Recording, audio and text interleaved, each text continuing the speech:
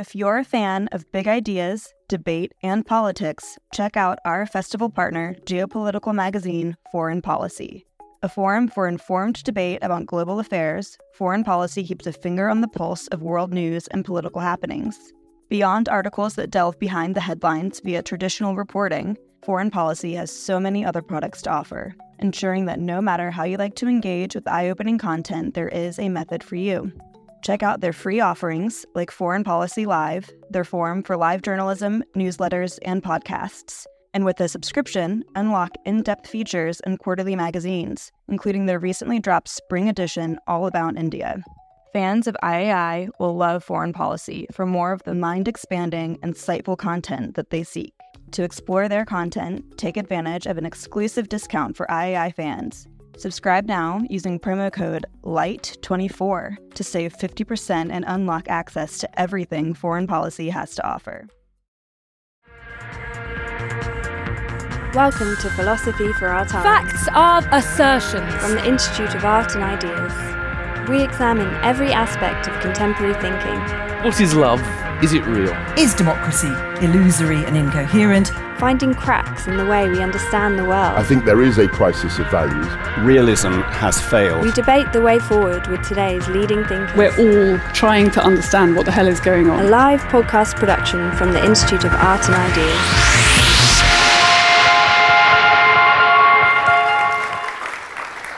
Copernicus and Darwin told us that we should be skeptical about feeling that our place in the universe was special. But if we look at many of the parameters in the universe, like the charge on the electron or the size of the cosmological constant, the universe seems to be a strangely, finely tuned place for life. Is that a spectacularly fortuitous accident? Has the universe got these values to enable life to exist, or do our theories just make it seem that way? This is what we'll be debating, and joining me to debate the issue, we have Chiara Marletto, quantum computational researcher at the University of Oxford, Professor Bernard Carr, Professor of Physics and Astronomy at Queen Mary College London, and Massimo Pigliacci, Professor of Philosophy at City University, New York. Why does the universe appear finely tuned for life? Chiara, I'll start with you. There are two senses in which it might appear finely tuned for life. So one is generic bio-friendliness of the laws of physics, which was advocated by people like Wigner and Bohm, who said that the dynamical laws were such they could help processes such as the bringing about biological adaptations and in organisms and so on. But that was dismissed by and debunked by the theory of evolution, so we don't have to worry about that any further. There's a second and deeper, more subtle sense in which they are fine-tuned for life, and that's the fact that the laws of physics have certain traits in them which have three properties. The first is that if they were very slightly varied, the universe would change in its structure dramatically. The second feature is that the way it would change would be affecting life and therefore our existence. And the third feature is that those traits are not independently explained by the theories, but they are just fixed by observation. So that's a problem. It's a deep problem, and saying it's just coincidence is not good enough, because a coincidence applies to everything and therefore really explains nothing. Likewise, saying it's an anthropocentric worry, it's also misguided, because that seems to concede a defeat to those people who would like to regard this trait of the laws of physics as a new kind of appearance of design, and therefore would like to advocate things like creationism, etc. My position is that actually there's a deeper problem that also affects the most elegant proposed solution to this problem, which is the multiverse solution. This problem that I'm talking about is to do with the fact that in order to understand what it means to slightly vary an explanatory theory, a physical theory, and in order to understand the concept of could life have arisen otherwise, we've got to contemplate a wider domain than the actual, which is what currently physics is capable of handling. So we need to develop new tools, new conceptual tools, to accommodate ways of thinking rigorously about these issues, and perhaps to improve on the theory of the multiverse, which is a very good step towards solving the problem. Bernard. Well, first of all, we have to distinguish between different types of fine-tuning. what's sometimes called the weak fine-tunings, or the weak anthropic principle. That merely says, given the constants of nature, there are selective places in which we have to exist and selective times where we have to exist in order that we can be here asking questions. However, there's a deeper idea which says the values of the constants themselves, the constants of physics, have to be fine-tuned so that we are here. And that is somewhat more controversial. Now, I have to say that I am an enthusiast for this idea, and it does seem to me there is a big problem. You know, there is a mystery there. It isn't just a coincidence, as Chiara said. But it really comes down to the question of how many of these fine-tunings there are and how finely are they actually tuned. You see, in some sense, you might like to think that our final theory of physics would determine all the constants uniquely, which would be fine. But in that case, there will be no room for these special selection effects. So we're sort of assuming in some sense that some of the constants of physics are contingent. In other words, they're not determined by fundamental theory. And then, of course, the question is, if there are fine-tunings, fine-tune for what? Is it fine-tuning for consciousness in general? Or is it just fine-tuned for complexity? My own view is that if you look at the arguments for the fine-tuning, very often they're more to do with complexity. So it's not even clear that the existence of the observer is so crucial. But then, if you do believe in these fine-tunings, what actually is the explanation? Why is the universe fine-tuned? And of course, you could just say it's just a coincidence, it's an illusion. I don't think many people probably take that view. The other more theological view, of course, is just to say that, well, God, tailor-made the universe for us. So he had like a space of parameters of all the constants of physics, and God stuck the pin in the right place so that we could arise. Now, I have to say that's perfectly, logical. If you believe in God, it's hard to disprove. But I have to say most physicists don't like that. I think that's one of the reasons why physicists for quite a long time are uncomfortable with the anthropic principle, because it sort of smells of theology.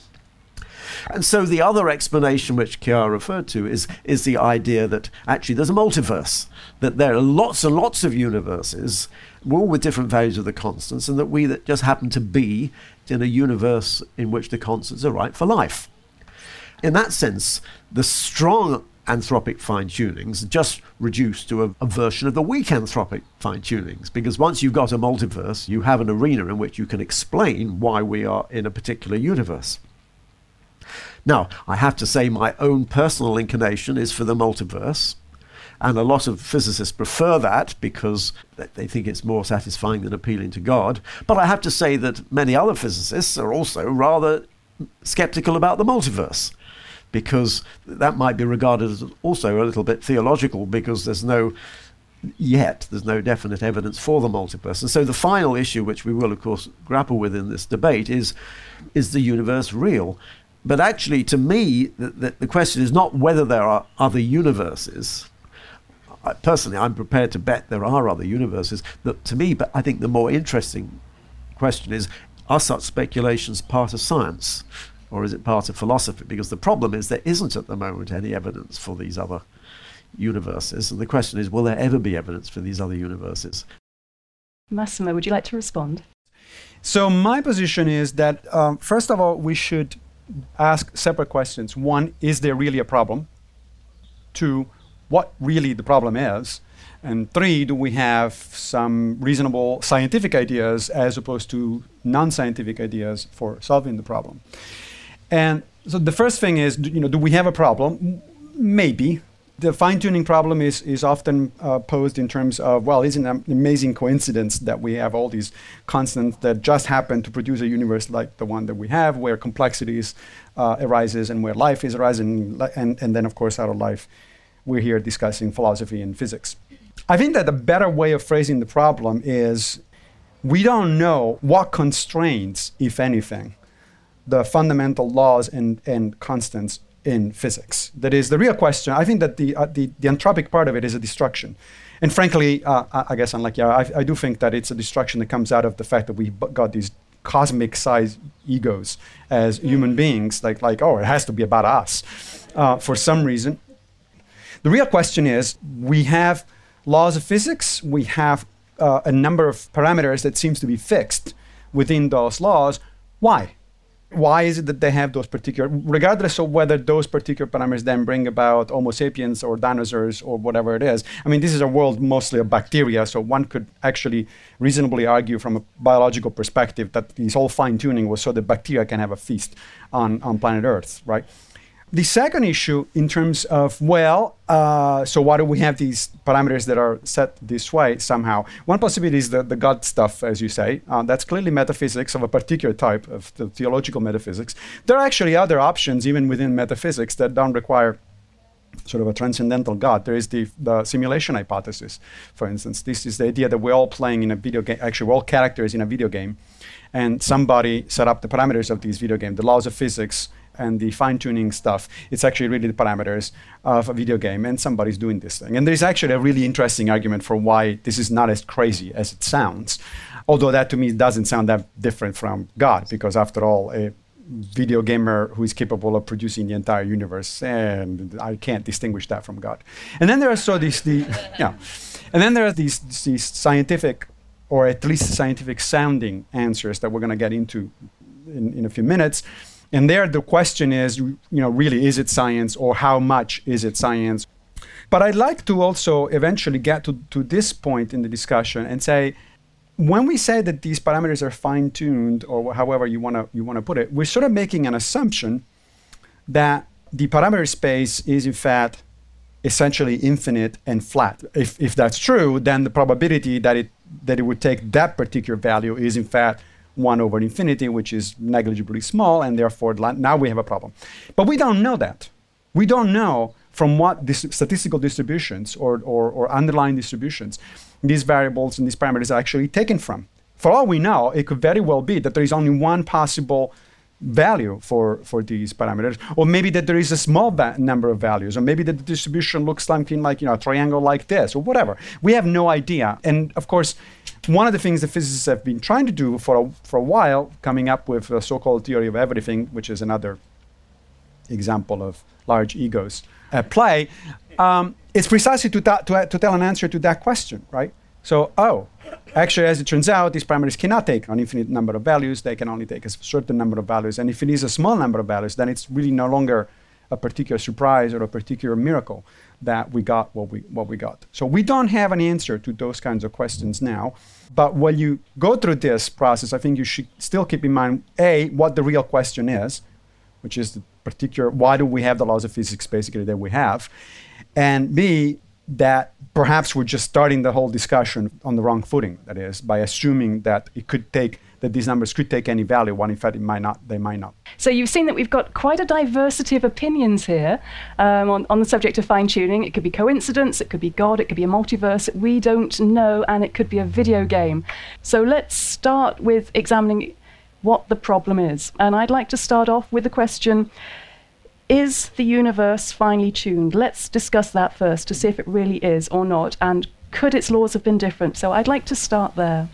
And Chiara, I'd like to start with you. Well, one question is, could the universe be different, and could we still be here debating the question? And as we said, apparently no, because if the laws were different, we know that the overwhelming majority of different laws would not support things like chemistry and the possibility of natural selection to take place and for life to arise, etc. Then there is another way of looking at the question, which is, could the universe be otherwise, period? And the answer is yes. And there is where the multiverse theory kicks in, because the multiverse theory is trying to, as Massimo said, to kind of fill the gap of how could we imagine how it is to vary slightly the constants of nature. The idea there is that the multiverse as a whole wouldn't be fine-tuned in that it would realize all possible values. And, then you use the anthropic argument in order to explain why we see a particular value of the constants, which are the ones that allow for life. And since we are a byproduct of this life-producing process, which is natural selection.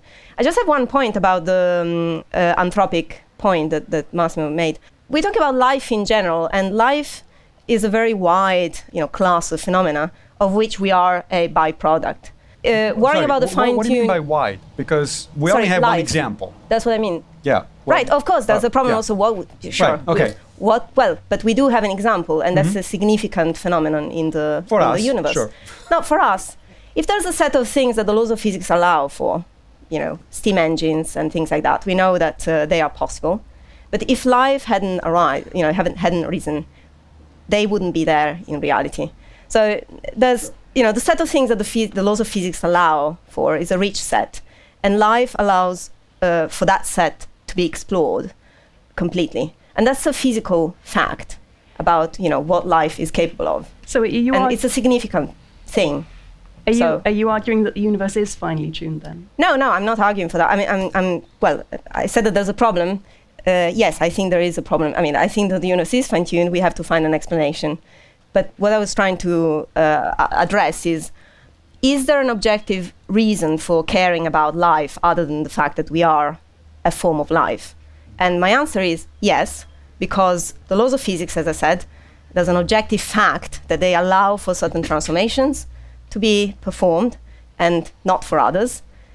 But if life, as we know it, hadn't arisen, most of those transformations wouldn't have been brought about. So that's my point, and I would like to hear, later on maybe I'll get to it. Comment on that. Okay, let's have Bernard first. Sure. Okay.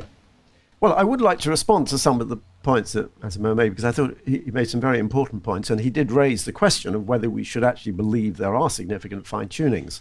First thing I would like to say is I completely agree. It's very egocentric when you use the phrase anthropic. Carter himself, Brandon Carter, admits the word anthropic was a terrible choice. Because what could sound more egocentric than that?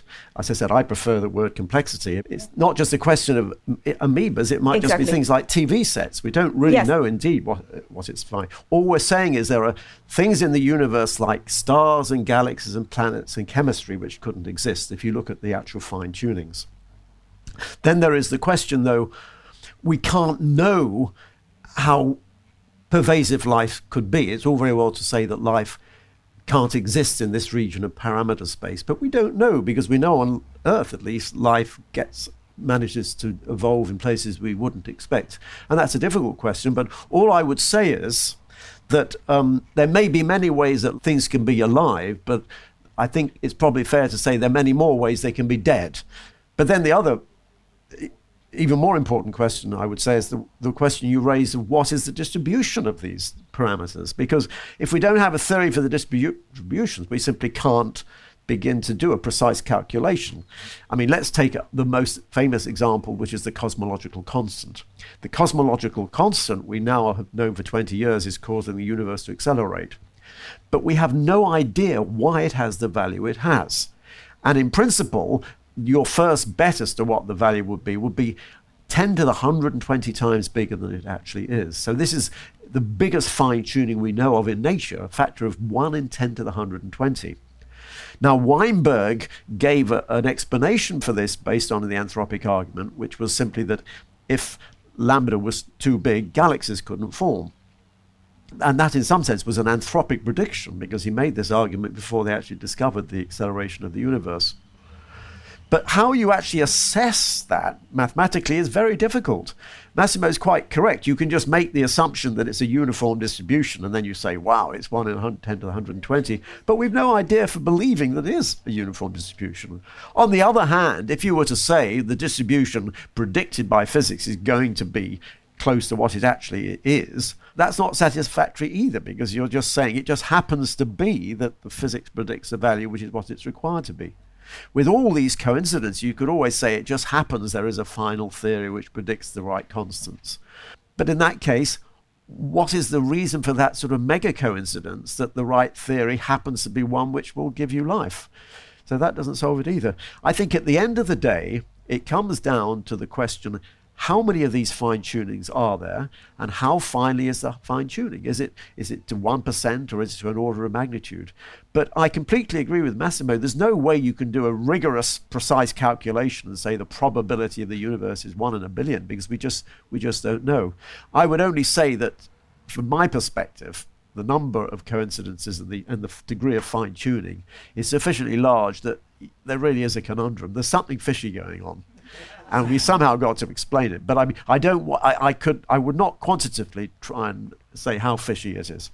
So I'm gonna argue that things are even worse, actually, in some sense. So first of all, actually, in response to what you were saying a minute ago, is life a significant phenomenon? Well, significance is a subjective judgment. We can say it exists, it is a phenomenon, and therefore, as scientists, we're interested in explaining the variety of physical and biological phenomena in the universe. So fine, that is an interesting question in and of itself. Is it a significant question? Well, since we don't have an answer, actually, a good scientific answer to that question, that's why I try to push away from the idea that we should be naming this anything like anthropic or even fine-tuning, and then we should just focus on the basic problem, which is where do the laws of physics come from? Or, why are they the way they are? And here's why I'm saying this. We don't know how pervasive life is in the universe. We have no idea. Anybody tells you otherwise is bullshitting. It's just not, we don't know. It could be very pervasive. It could be that almost every planet out there actually has some form of life. It could be that we are the only ones out there. We have no idea. Okay, there's just no, because there's no base rate. We only have an example of one, and on an example of one, any good statistician will tell you you're better off not making any predictions. You just have to wait at least for the second example, and then you'll start figuring out. But Massimo, if I could interrupt you, I mean, it's one thing I agree talking about life, but what about talking about the laws of physics? Right. So that's why I'm arguing that is the problem, and therefore calling it fine-tuning, it's sort of immediately, I think in some sense, it actually gives too much to the theological side. Because as soon as you call it fine-tuning, there's like, there must be some kind of intelligence going on, or something funny, something fishy going on, right? I think we need to be careful about how we label things, because immediately our way of thinking is affected by the way in which we label things. I mean, we're human beings, and we respond to analogies, to metaphors, to labels, and so on and so forth. So that's one thing. The other point that I wanted to make is that about this statistical distribution. I think it's worse than just saying, we cannot make a precise estimate of how unlikely our universe is. I don't think we can make any estimate at all, because we don't have a baseline. Again, and let me give you an example again from biology. So there are some things. There's a mathematical theory of population genetics that makes a certain number of predictions about how biological populations should evolve. If the parameters of population genetic equations were completely unconstrained, that is, if we had no idea how to set some of those parameters, we could simulate all sorts of biological phenomena that actually don't exist and never will exist. Okay. The only reason we don't do that, we can do better than that, is because there are some physical constraints, there are some biochemical constraints. We know certain things about the reality of life as it happens on Earth that immediately narrows down the number of parameters and the range of these parameters so that you can actually build a reasonable theory of population genetics. We don't have yet, at least, I'm not saying we will never have, but we don't have yet the equivalent in fundamental physics. And that, I think, is where the problem is. Now, you could say, well, I like your idea of, well, even if we narrow down the statistical distribution, then we'll still have the problem of where that statistical distribution comes from. Yes, well, it starters all the way down, isn't it? I mean, the problem is that at some point, there is going to be something like a brute fact. There is going to be something that you hit the bottom and you say, I got to start there. Because if you keep asking, where does that come from, and where does that come from, and where does that come from, you end up either in an infinite regress. You're never done, okay? But way before you get to that infinite regress, you're going to run out of empirical evidence. I'm going to bet on that one. Or you have to say, well, at some point, we'll have to take certain facts as raw facts, as, this is just the way things are, and from there, you build a theory. Now, where do we want to stop? It's an interesting question. It's an open question for physicists to answer in physics and for biologists to answer in biology. But at some point, I suspect, we have to have a choice. Either we go on forever, or we have to ground our theories into something and just take that as a fact.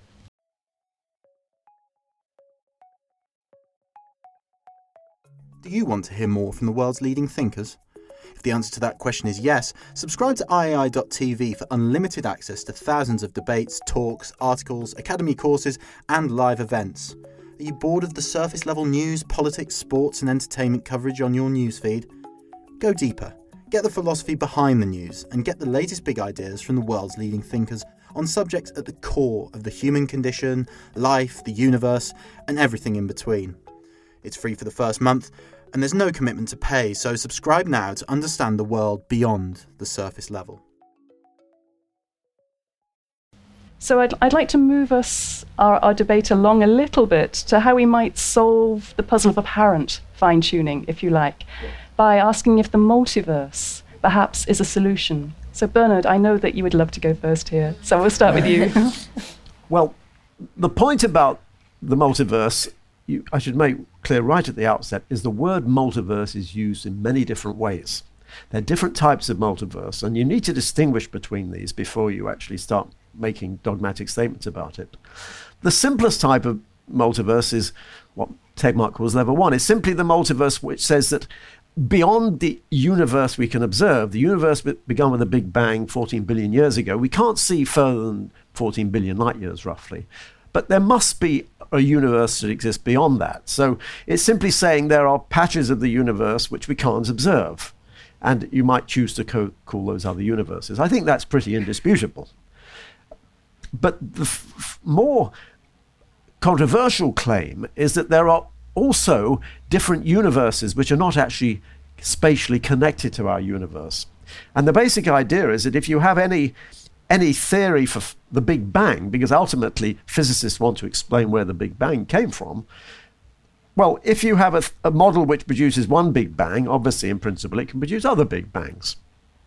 And so cosmologists and particle physicists have come up with all sorts of ways in which they can produce many universes. You can have cyclic universes, you can have, I won't even go through them all because it would take too long to go through them all. But it's important to say that some of these suggestions come from cosmologists and some come from particle physicists.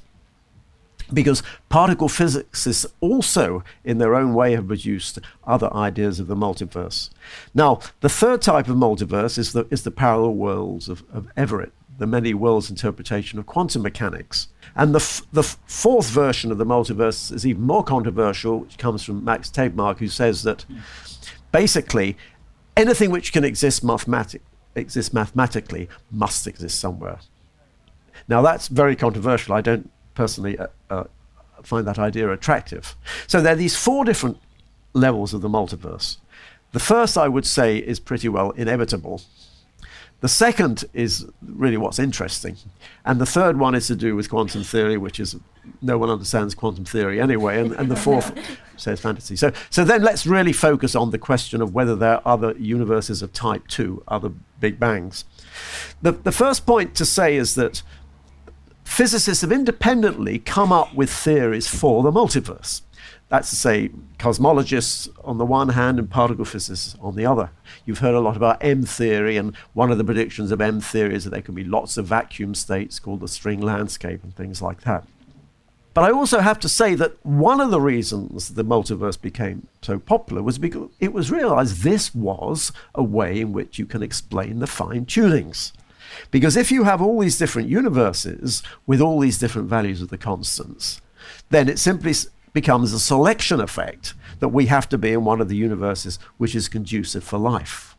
So in some sense, the multiverse does provide a possible explanation for this mystery which was already existing. I'm saying that because I don't want to give the impression that people only thought up the multiverse in order to explain the fine-tunings. There were independent reasons to believing in the multiverse. And that's why many of us at least like to connect these two ideas.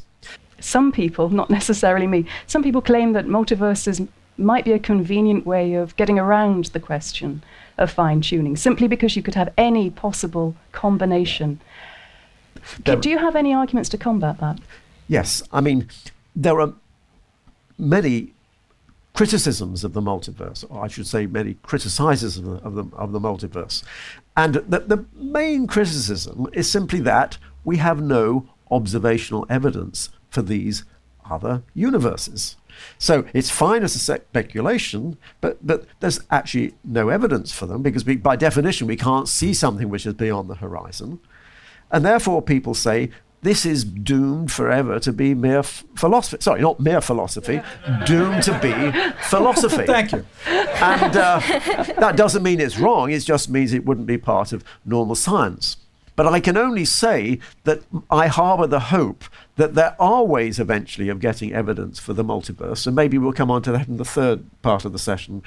Until that is the case, I take the view that these ideas exist in a sort of a grey area between what I call cosmology and metacosmology. It's not proper science, but it's in a state of purgatory where it hasn't yet been promoted by evidence, because until you have actual evidence for it, it isn't proper science.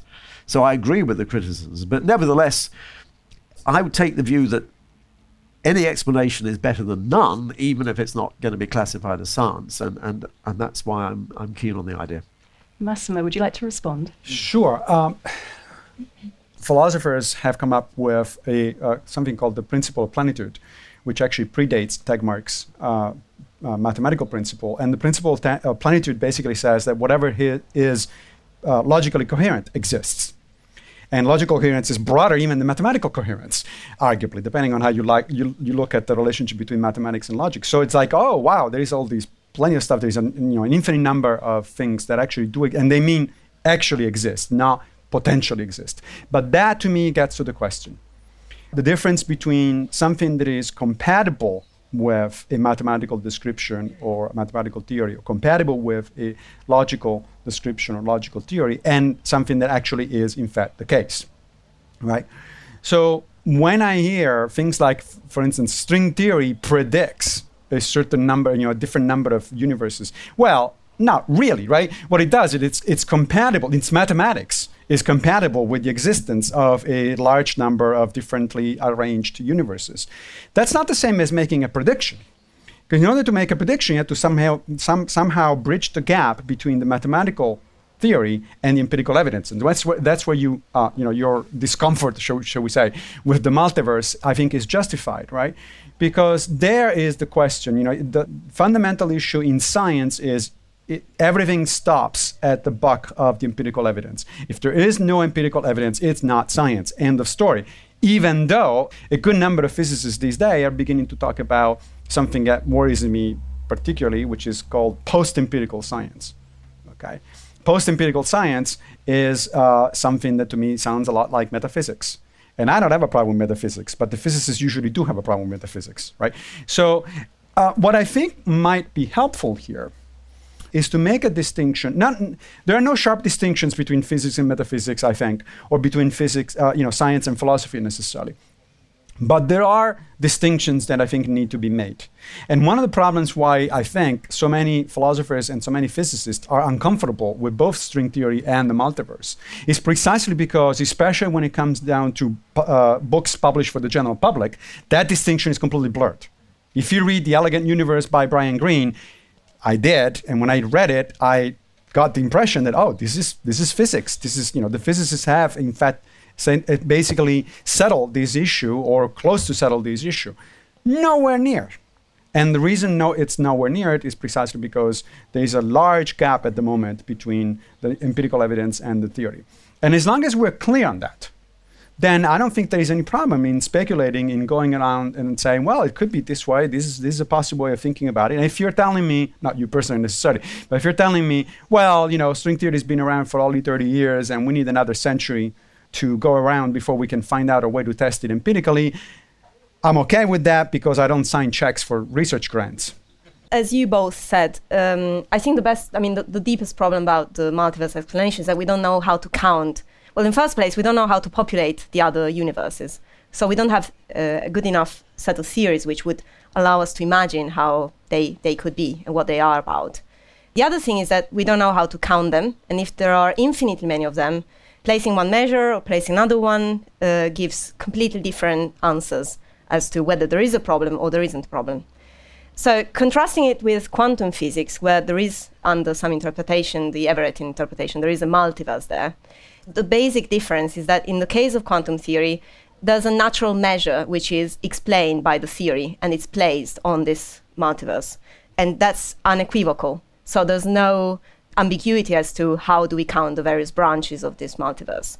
Whereas in the cosmological context, the multiverse has to be dressed with an additional theory which allows us to know how to count. Otherwise, we don't know what we're talking about. I mean, there was also an interesting argument by a physicist who's called Dennis Sharma. He was a cosmologist. He presented the case that if you actually worry about one single constant of nature, then you get some conclusions out of the anthropic argument combined with the multiverse. But if you worry about a number of constants, and there are many of them, the more you increase the number, the further you get from actually having solved the problem. And in fact, you would get to the opposite conclusion of not having solved the problem by applying the same sort of reasoning as you do in the one constant case. So we've got to develop new tools, basically, to address these questions. Which brings me to the last part of the discussion, which is how are we going to solve this puzzle? Chiara, any ideas? By the way, I have a point about things that are not empirically accessible. Like dinosaurs, for instance, they're not empirically accessible, but they constitute part of an explanation of how life has evolved. We have fossil evidence for them, but we don't see dinosaurs. I call that empirical accessibility. I think any paleontologist would say dinosaurs are not live dinosaurs. Not live dinosaurs, though. You have a theory of how they function, but there's a difference between a dinosaur and a fossil. By that standard, we don't have empirical accessibility to stars and galaxies because we can't go and that's my touch them. point. I mean, there are elements of a scientific explanation which are not directly accessible, and yet they are crucial to select one thing that you have to see in an experiment. So I'm just pointing out that if a theory has some elements that are not empirically accessible, it's not a problem. The problem here is that the part that's not empirically accessible seems to be too large. Now, let me give you an example. Sorry, a counterexample using the dinosaurs. So, do we have empirical accessibility to the fact that there were, reptiles of a particular type that were walking the earth a certain number of millions of years ago? I think that's, by any standard of empirical accessibility, the answer there is yes. We have the fossil record. We can date those rocks. We can reconstruct the anatomy. We can make comparisons, etc., etc. Now, something that we did not, until recently, have empirical accessibility to concerning the dinosaurs was their color. Okay, what colors are they? If you grew up with looking at dinosaur books, you see them all these boring gray thing that does. That is a question that until a few years ago we had no empirical accessibility whatsoever, which means that any paleontologist was going around saying, "Oh well, dinosaurs were clearly blue," was talking out of his arse. Now we do. Because now we actually have some examples of dinosaur feathers and dinosaur skin that have been preserved well enough that we have an idea of the color of at least some species of dinosaurs. So now we have empirical accessibility. Before that point, before that recent discovery, you could have speculated all you wanted. You could have an explanation for why dinosaurs should have been, say, green. And that could involve, the environment in which they lived, etc. You don't really have to have direct empirical evidence of the greenness being dinosaurs. Sure. You could have an independent explanation, and of course that should be testable in some way, but you need not be able to test every element of a scientific theory. No, you're correct. For it but to that, be. So I was just clarifying this, but I think we agree on the fact that the multiverse needs improvement as but to I think it's much worse than the dinosaurs. That's what I'm trying to get. So it is, yeah, it's like true. Orders of magnitude. I agree, yes. Okay. Dinosaur-like orders of magnitude, yes. Bernard, how are we going to find any evidence for a multiverse as an explanation? Well, I mean, having cautioned in my last remarks that we have to allow for the fact there is no evidence at the moment for these other universes, I would like to sort of take a more optimistic note now and say that I see no reason in principle why there shouldn't potentially be evidence. And in fact, people are already looking for evidence. Now, what do I mean by this? Well, one possibility is that if there were other universes, they could have bumped into each other when they were young and made scars in the microwave background. And so people are looking for scars in the microwave background, which will be evidence of other universes. These, if you like, are the dinosaurs, the analog of the dinosaurs. Now, there's no definite evidence for that, but the point is people are looking. Another possibility is that there could be huge flows, what are called dark flows in the universe, which are produced by something beyond the visible horizon. Another possibility, we might end up having wormholes and discovering wormholes like in Interstellar, the movie, and going off to these other universes. And then from particle physics, there's possibilities. I mean, even if you can't look for the other universes, you might be able to confirm the theories, like M theory, which are predicting the other universes. And maybe at the Large Hadron Collider, they will get evidence for some features of M theory, extra dimensions, or whatever it is. So I'm more optimistic than certainly George Ellis, who I've argued with about this, and maybe even more optimistic than Asimov. But I have to say, at the moment, we don't know, so it could all fizzle out, and my hopes could turn out to be empty. But I think at least in principle it's testable. And I think that's the crucial thing about science. Not that it's necessarily being tested now, but it can in principle be tested. And I would argue that actually in principle it can be tested. And that's why you should regard it as being science, or at least on the borders of science. But I thought Massimo made a very important point when he talked about the time scale on which a theory is tested, because M theory hasn't solved everything in 20 years. Well, actually, if you look at modern science and modern physics, the time scale you have to wait for ideas to be verified is long. I mean, a few months ago, there was all the excitement about gravitational waves, you remember, being detected. Well, they were predicted exactly 100 years ago. People started looking for them 50 years ago, but we had to wait 100 years before we had the evidence. Black holes, they were predicted also 100 years ago. They were only discovered 50 years ago. So we're now used to the idea in science that you have to wait a long time. And now that might be bad news if you're a PhD student or even a postdoc, because you have to, do things on a certain time scale, but that's the way things are going. So I think theories have to be verifiable or falsifiable, but you have to be quite generous in how much time you allow for it. Yes. I'm going to stop our debate here on that optimistic note. Oh, that's too bad. We hope you enjoyed this podcast, brought to you by the Institute of Art and Ideas. We would love to know who you agree with, and you can carry on the discussion by tweeting @IAI_TV with the hashtag #WhyAreWeHere. If you think a multiverse sounds likely, then we recommend Bernard Carr's solo talk, Consciousness and Time, available now on the IAI TV player. Or, if you're as worried about the end of empirical science as Massimo, then check out his talk, After the End of Evidence. If you've enjoyed this, then please subscribe in the Philosophy for Our Times podcast on iTunes, SoundCloud or Stitcher for more big ideas on the go. We would love to hear your feedback, so please do get in touch on podcast@iai.tv. Tune in next week for a debate exploring whether life goals are the key to fulfillment.